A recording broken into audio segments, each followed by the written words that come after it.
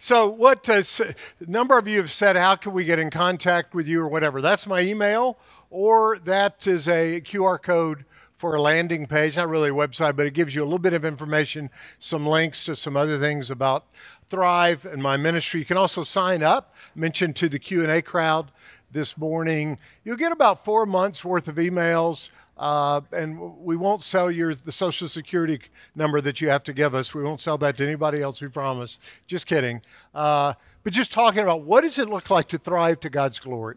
And what Thrive is it's a combination of speaking, that's one category, coaching is another, and facilitating Thrive experiences. So that's what that is. That's just it's for laziness sake. If you don't want to enter thrivefullyalive.com, just do the QR code that takes you to it.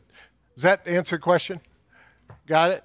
So, a little bit shorter tonight, about 25 minutes they asked me to keep it to. And so, because there is some talent on loan from God that's going to be demonstrated a little bit later tonight. So, let's dive in and wrap up Psalm 23. Tonight we're going to be talking about the fact that he settles us. Parents, have you ever used the phrase settle down? Never, right? And I've actually heard it used here, and there are varying degrees of settle down. And there are some times when actually a child needs to be embraced from their panic about something and just whispered, settle down, settle down. And that's what this psalm is about. I don't know if you've stood up or not. Some of you did to go to the restroom. Arlene was giving me reports on how crowded the women's restroom was, which is why we delayed. And she didn't really want me to tell you that, I'm sure. I'll pay for that later. But it was very helpful. So why don't you stand and let's one last time, not for old time's sake, just for new time's sake, for this new part of your journey, read this. I want you guys to know it has been a delight for me and Arlene and me both to be here with you guys. Love it. I'm deeply concerned about the low ebb in energy that I was about to call him Daniel, but you don't know who Daniel is. But he just needs more sugar in his diet. You know, Ambush. So I'm concerned, but we will make sure he gets some sugar. Actually, I loved how he shared the vision, shared the excitement, invited you in to partner. Guys, really pray about that. And there is some phenomenal stuff happening, and this week's been a great indication of that. But all of you who are teachers or speakers or preachers, you know the deal. There are audiences and groups that you really are excited and privileged to be engaged with, and then there are others that maybe not so much, just because of their lack of engagement. And you guys have been anything but, so thank you.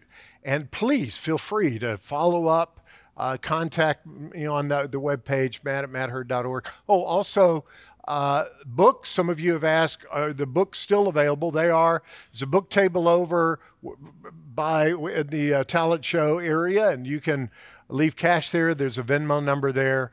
And if you don't have either and you really want to get a book, just take one. But I'd encourage you to get it and go through it with maybe your kids or a small group. What are the implications of the gospel in our lives? So thank you.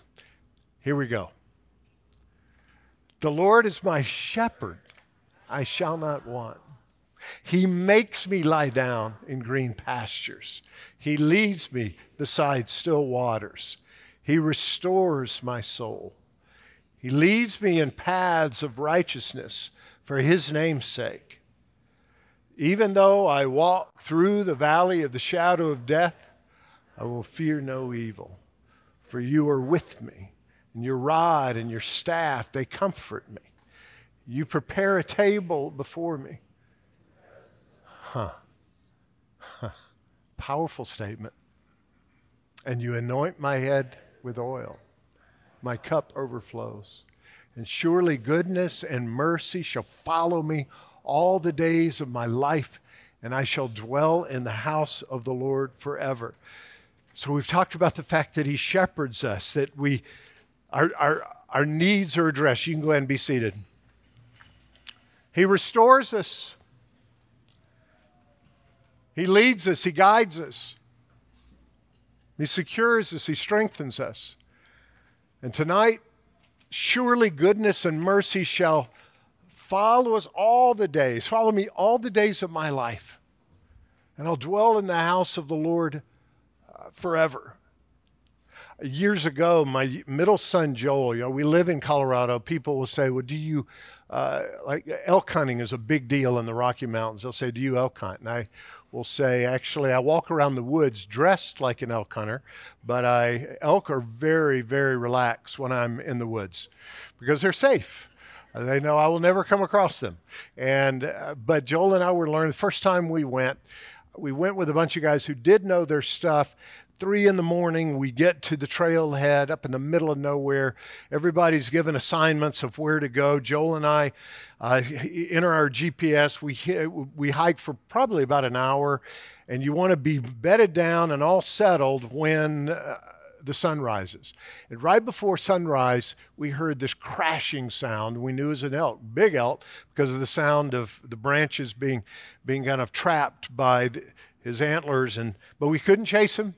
Couldn't track him until dawn. So once dawn happened, we take off and we started tracking him. You say, how in the world are you able to do that? Well, it was about 6 inches of new snow. So it doesn't take Daniel Boone to track a 700-pound animal in 6 inches of new snow. We tracked him up, down, for probably 3 hours at least. And they move so fast.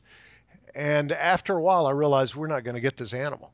But I also noticed on our GPS, we were near a rendezvous point that the guy who was organizing the hunt said, if any of you are in the area, come to this point at such and such a time. We were about 45 minutes from that time, seemed to be about that far away, hike-wise.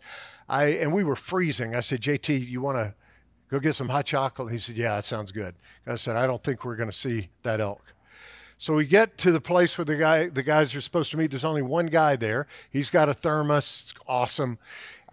We start telling him about tracking this elk, and he said, man, I didn't see anything or hear anything. That's pretty exciting.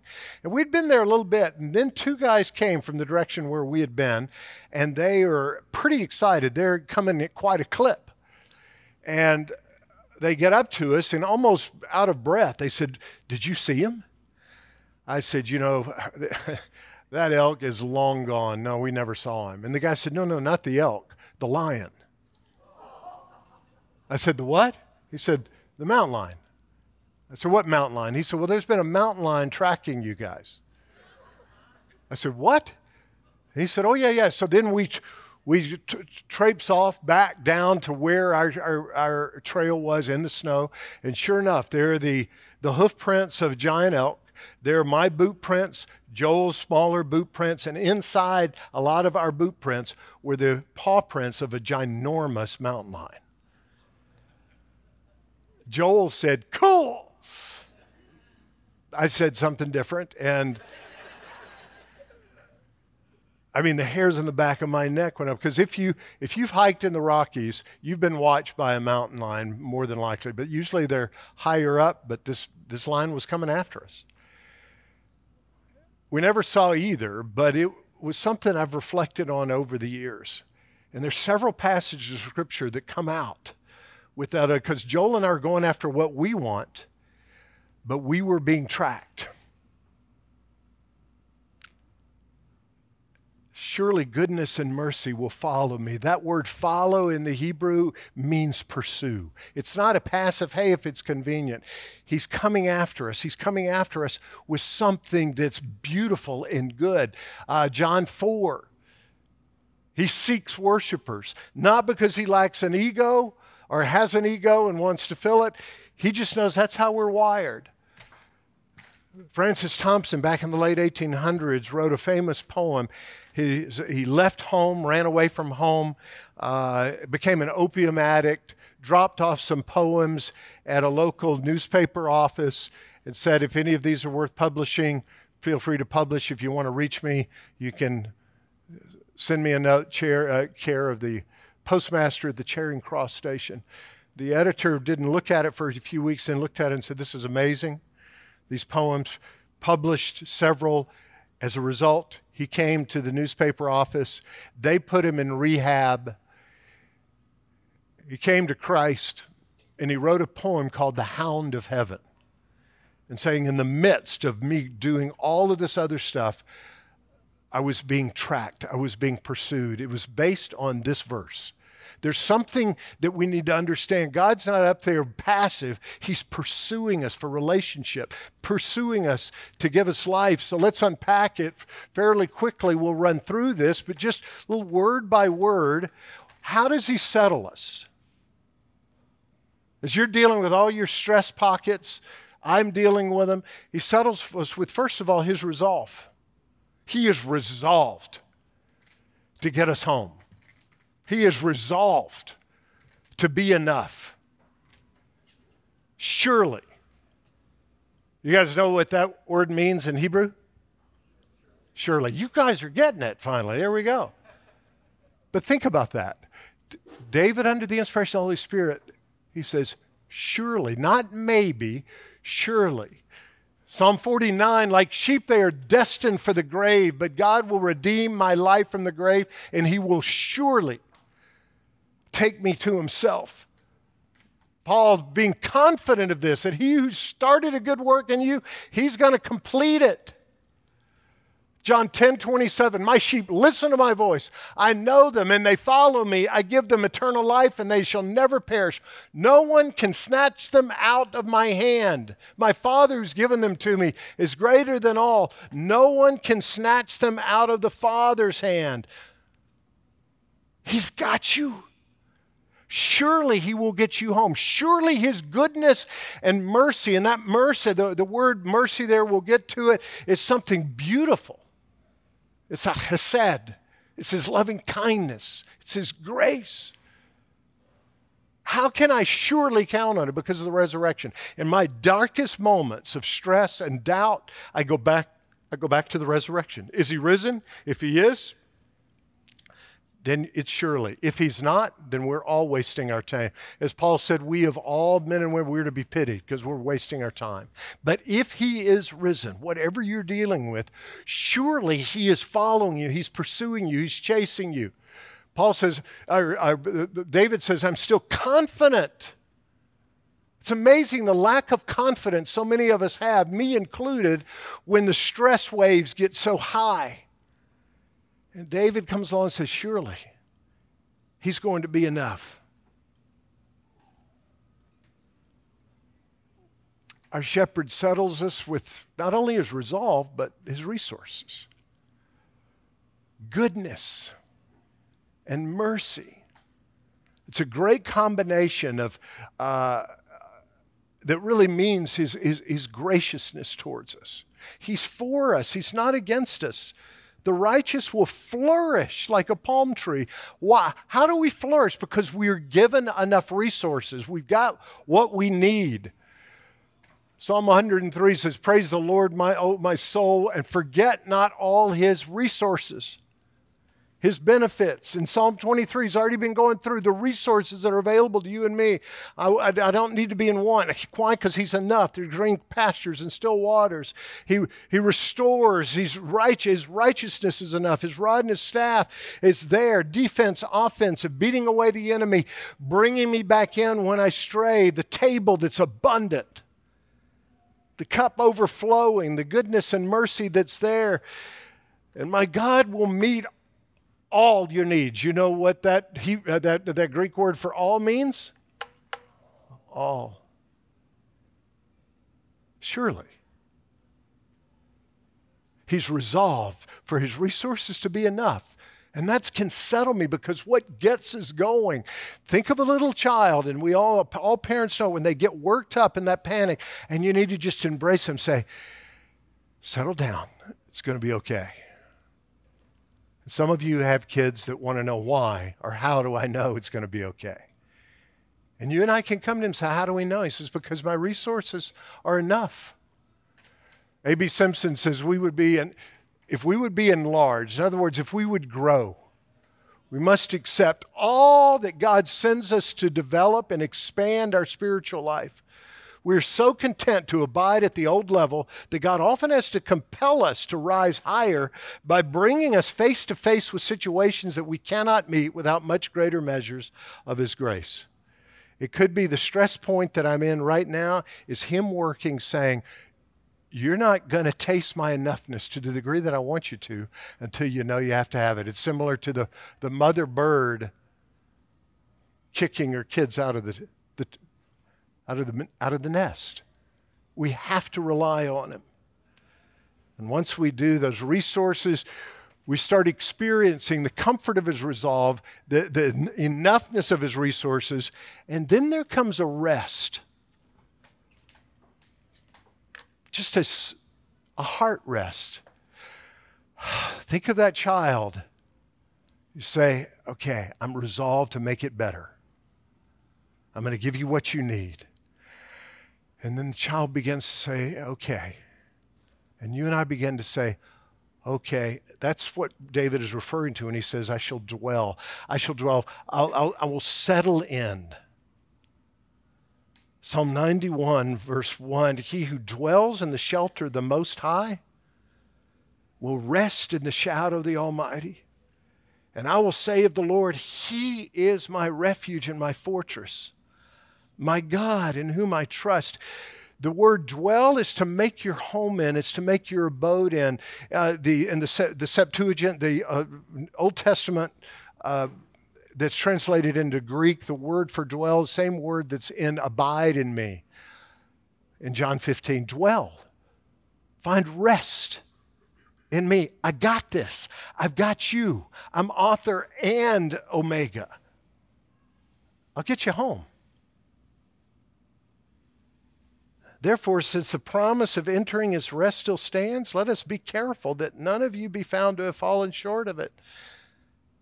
The writer of Hebrews says, now we who have believed enter that rest. It's a matter of faith. Will I believe the gospel or not? Will you? The whole aspect of faith, it takes faith to sit in that chair. You're exercising faith right now. We're all people of faith. People say, I'm not a person of faith, everybody. As you get on planes, you're exercising faith. But what we do subconsciously is what the Reformers talked about with saving faith. There is this, involved in saving faith is notitia, taking an inventory of the facts of what you're believing, and then a census, evaluating its relevance, and then fiducia, actually trusting. When I get in a chair, subconsciously, at least I do this, is this going to hold me or not? Is it enough? Is Jesus enough? I still haven't exercised biblical faith in this chair, though. I then have to say, is it relevant to my need right now? Am I tired enough, or is social custom enough that's going to cause me to need to sit? And if I agree that it's trustworthy and I agree that it's relevant to my need, I still haven't exercised faith until I do what? Sit. Once I trust Jesus, I'm believing the gospel right now. Am I trusting this chair right now? It's a trick preacher question, so go ahead and have at it. Yes and no. I'm trusting this chair now, and I'm trusting this chair now. I'm trusting this chair.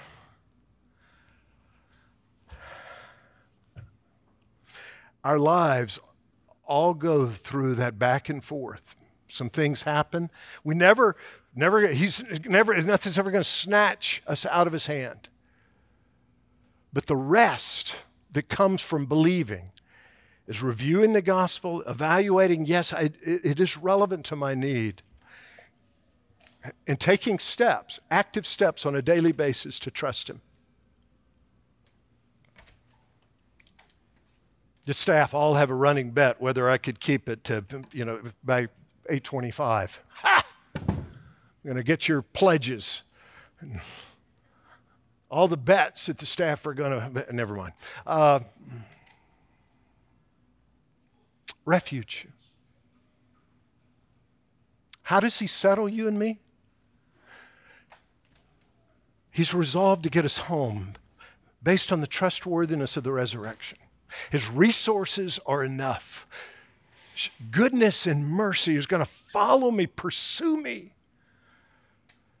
And I can rest, I can dwell, and can say, you know what? There is a storm going, but I'm going to settle. And I can settle because I know that he's my refuge. And the house of the Lord forever. The house of the Lord is not a literal place, it's his presence.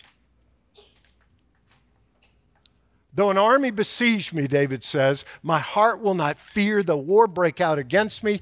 Even then will I be confident. Psalm 5:11, but let all who take refuge in you be glad. Let them ever sing for joy. Spread your protection over them. Keep that in mind. Spread your protection over them, for those that love your name may rejoice in you. There's an offense and a defense to the refuge. There's a refuge from the enemy's out, similar to rod and staff a little bit. Psalm 27:5 says, for in the day of trouble, he will keep me safe in his dwelling. He'll hide me in the shelter of his tabernacle and set me upon a rock. So he brings me in and plays defense for me, but there's also a refuge to experience something. Verse 5, verse 4. One thing I ask of the Lord, and that's what I seek. By the way, when David writes this, he's being pursued by an army. He's going to kill him. So don't tell me you live in the real world, you can't do this kind of. This is real world stuff. That I may dwell in the house of the Lord all the days of my life, to gaze upon the beauty, which literally means delightfulness of the Lord, and to seek him in his temple. That's that eternal life of intimacy with him. And David later says, for you've been my refuge, a strong tower against the foe. I long to dwell in your tent forever, and I take refuge in the shelter of your wings. And so he settles me. When I know he's resolved to get me home, when I know his resources are more than enough, and I know that he can provide rest for my restless heart and refuge. So to close, I want to give you guys a benediction. You know what benediction literally means? Diction word, bene, good. It's a good word. It's happened for thousands of years with the people of God, for benedictions to be offered to one another. Have you ever been in a church scenario where the pastor raises their hands? You know where that comes from?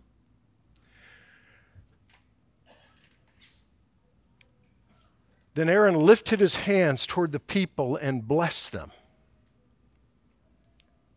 He lifted his hands and he blessed them. He said, tell Aaron and his sons, this is how you're to bless the Israelites. Say to them, the Lord bless you and keep you. The Lord cause his face to shine on you and be gracious to you.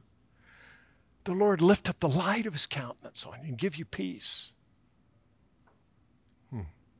But the raising of the hands comes from a tallit. I was looking for one today. I have one, and as I was packing from Colorado, this can happen at times. We have a condo in Orlando because I do several ministry things there, and my tallit, my prayer shawl, and when I say that, it's in Orlando. So I was asking around. I couldn't believe that Ambush didn't have a prayer shawl in his office. I was so disappointed. But this is familiar to you too, yes? And I want to be very sensitive with what I'm about to do. And if you whether actively or passively have Jewish background, I do not want to be disrespectful. I am going to use it's a sheet. But I want you to imagine this as a prayer shawl because the imagery is what I want you to take out of here. So, and these go back to the time of Aaron, to that instruction. And so the priests,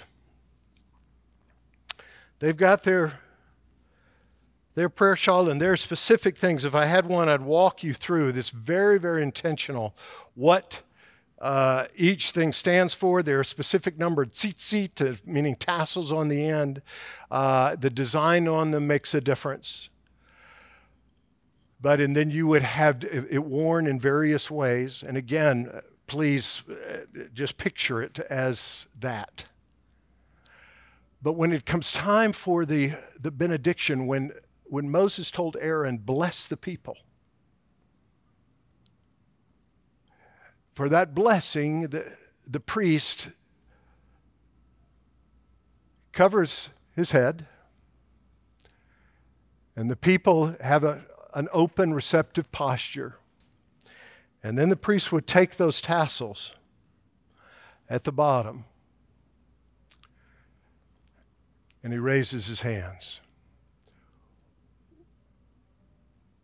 And when you have a full-size tallit, what do you think it looks like? It's an eagle's wings. And he says, may the Lord bless you and keep you. And the raising of hands has gone down through generations, and we've forgotten what it's to symbolize. To raise my hands to you is to remind you to be under his wings, to find refuge. He will cover you with his feathers, and under his wings you'll find refuge. His faithfulness will be your shield and rampart. In fact, before Jesus ascended, he raised his hands and he blessed them and said, may the Lord settle you with his wings. And because you are my help, I sing in the shadow of your wings. So would you stand?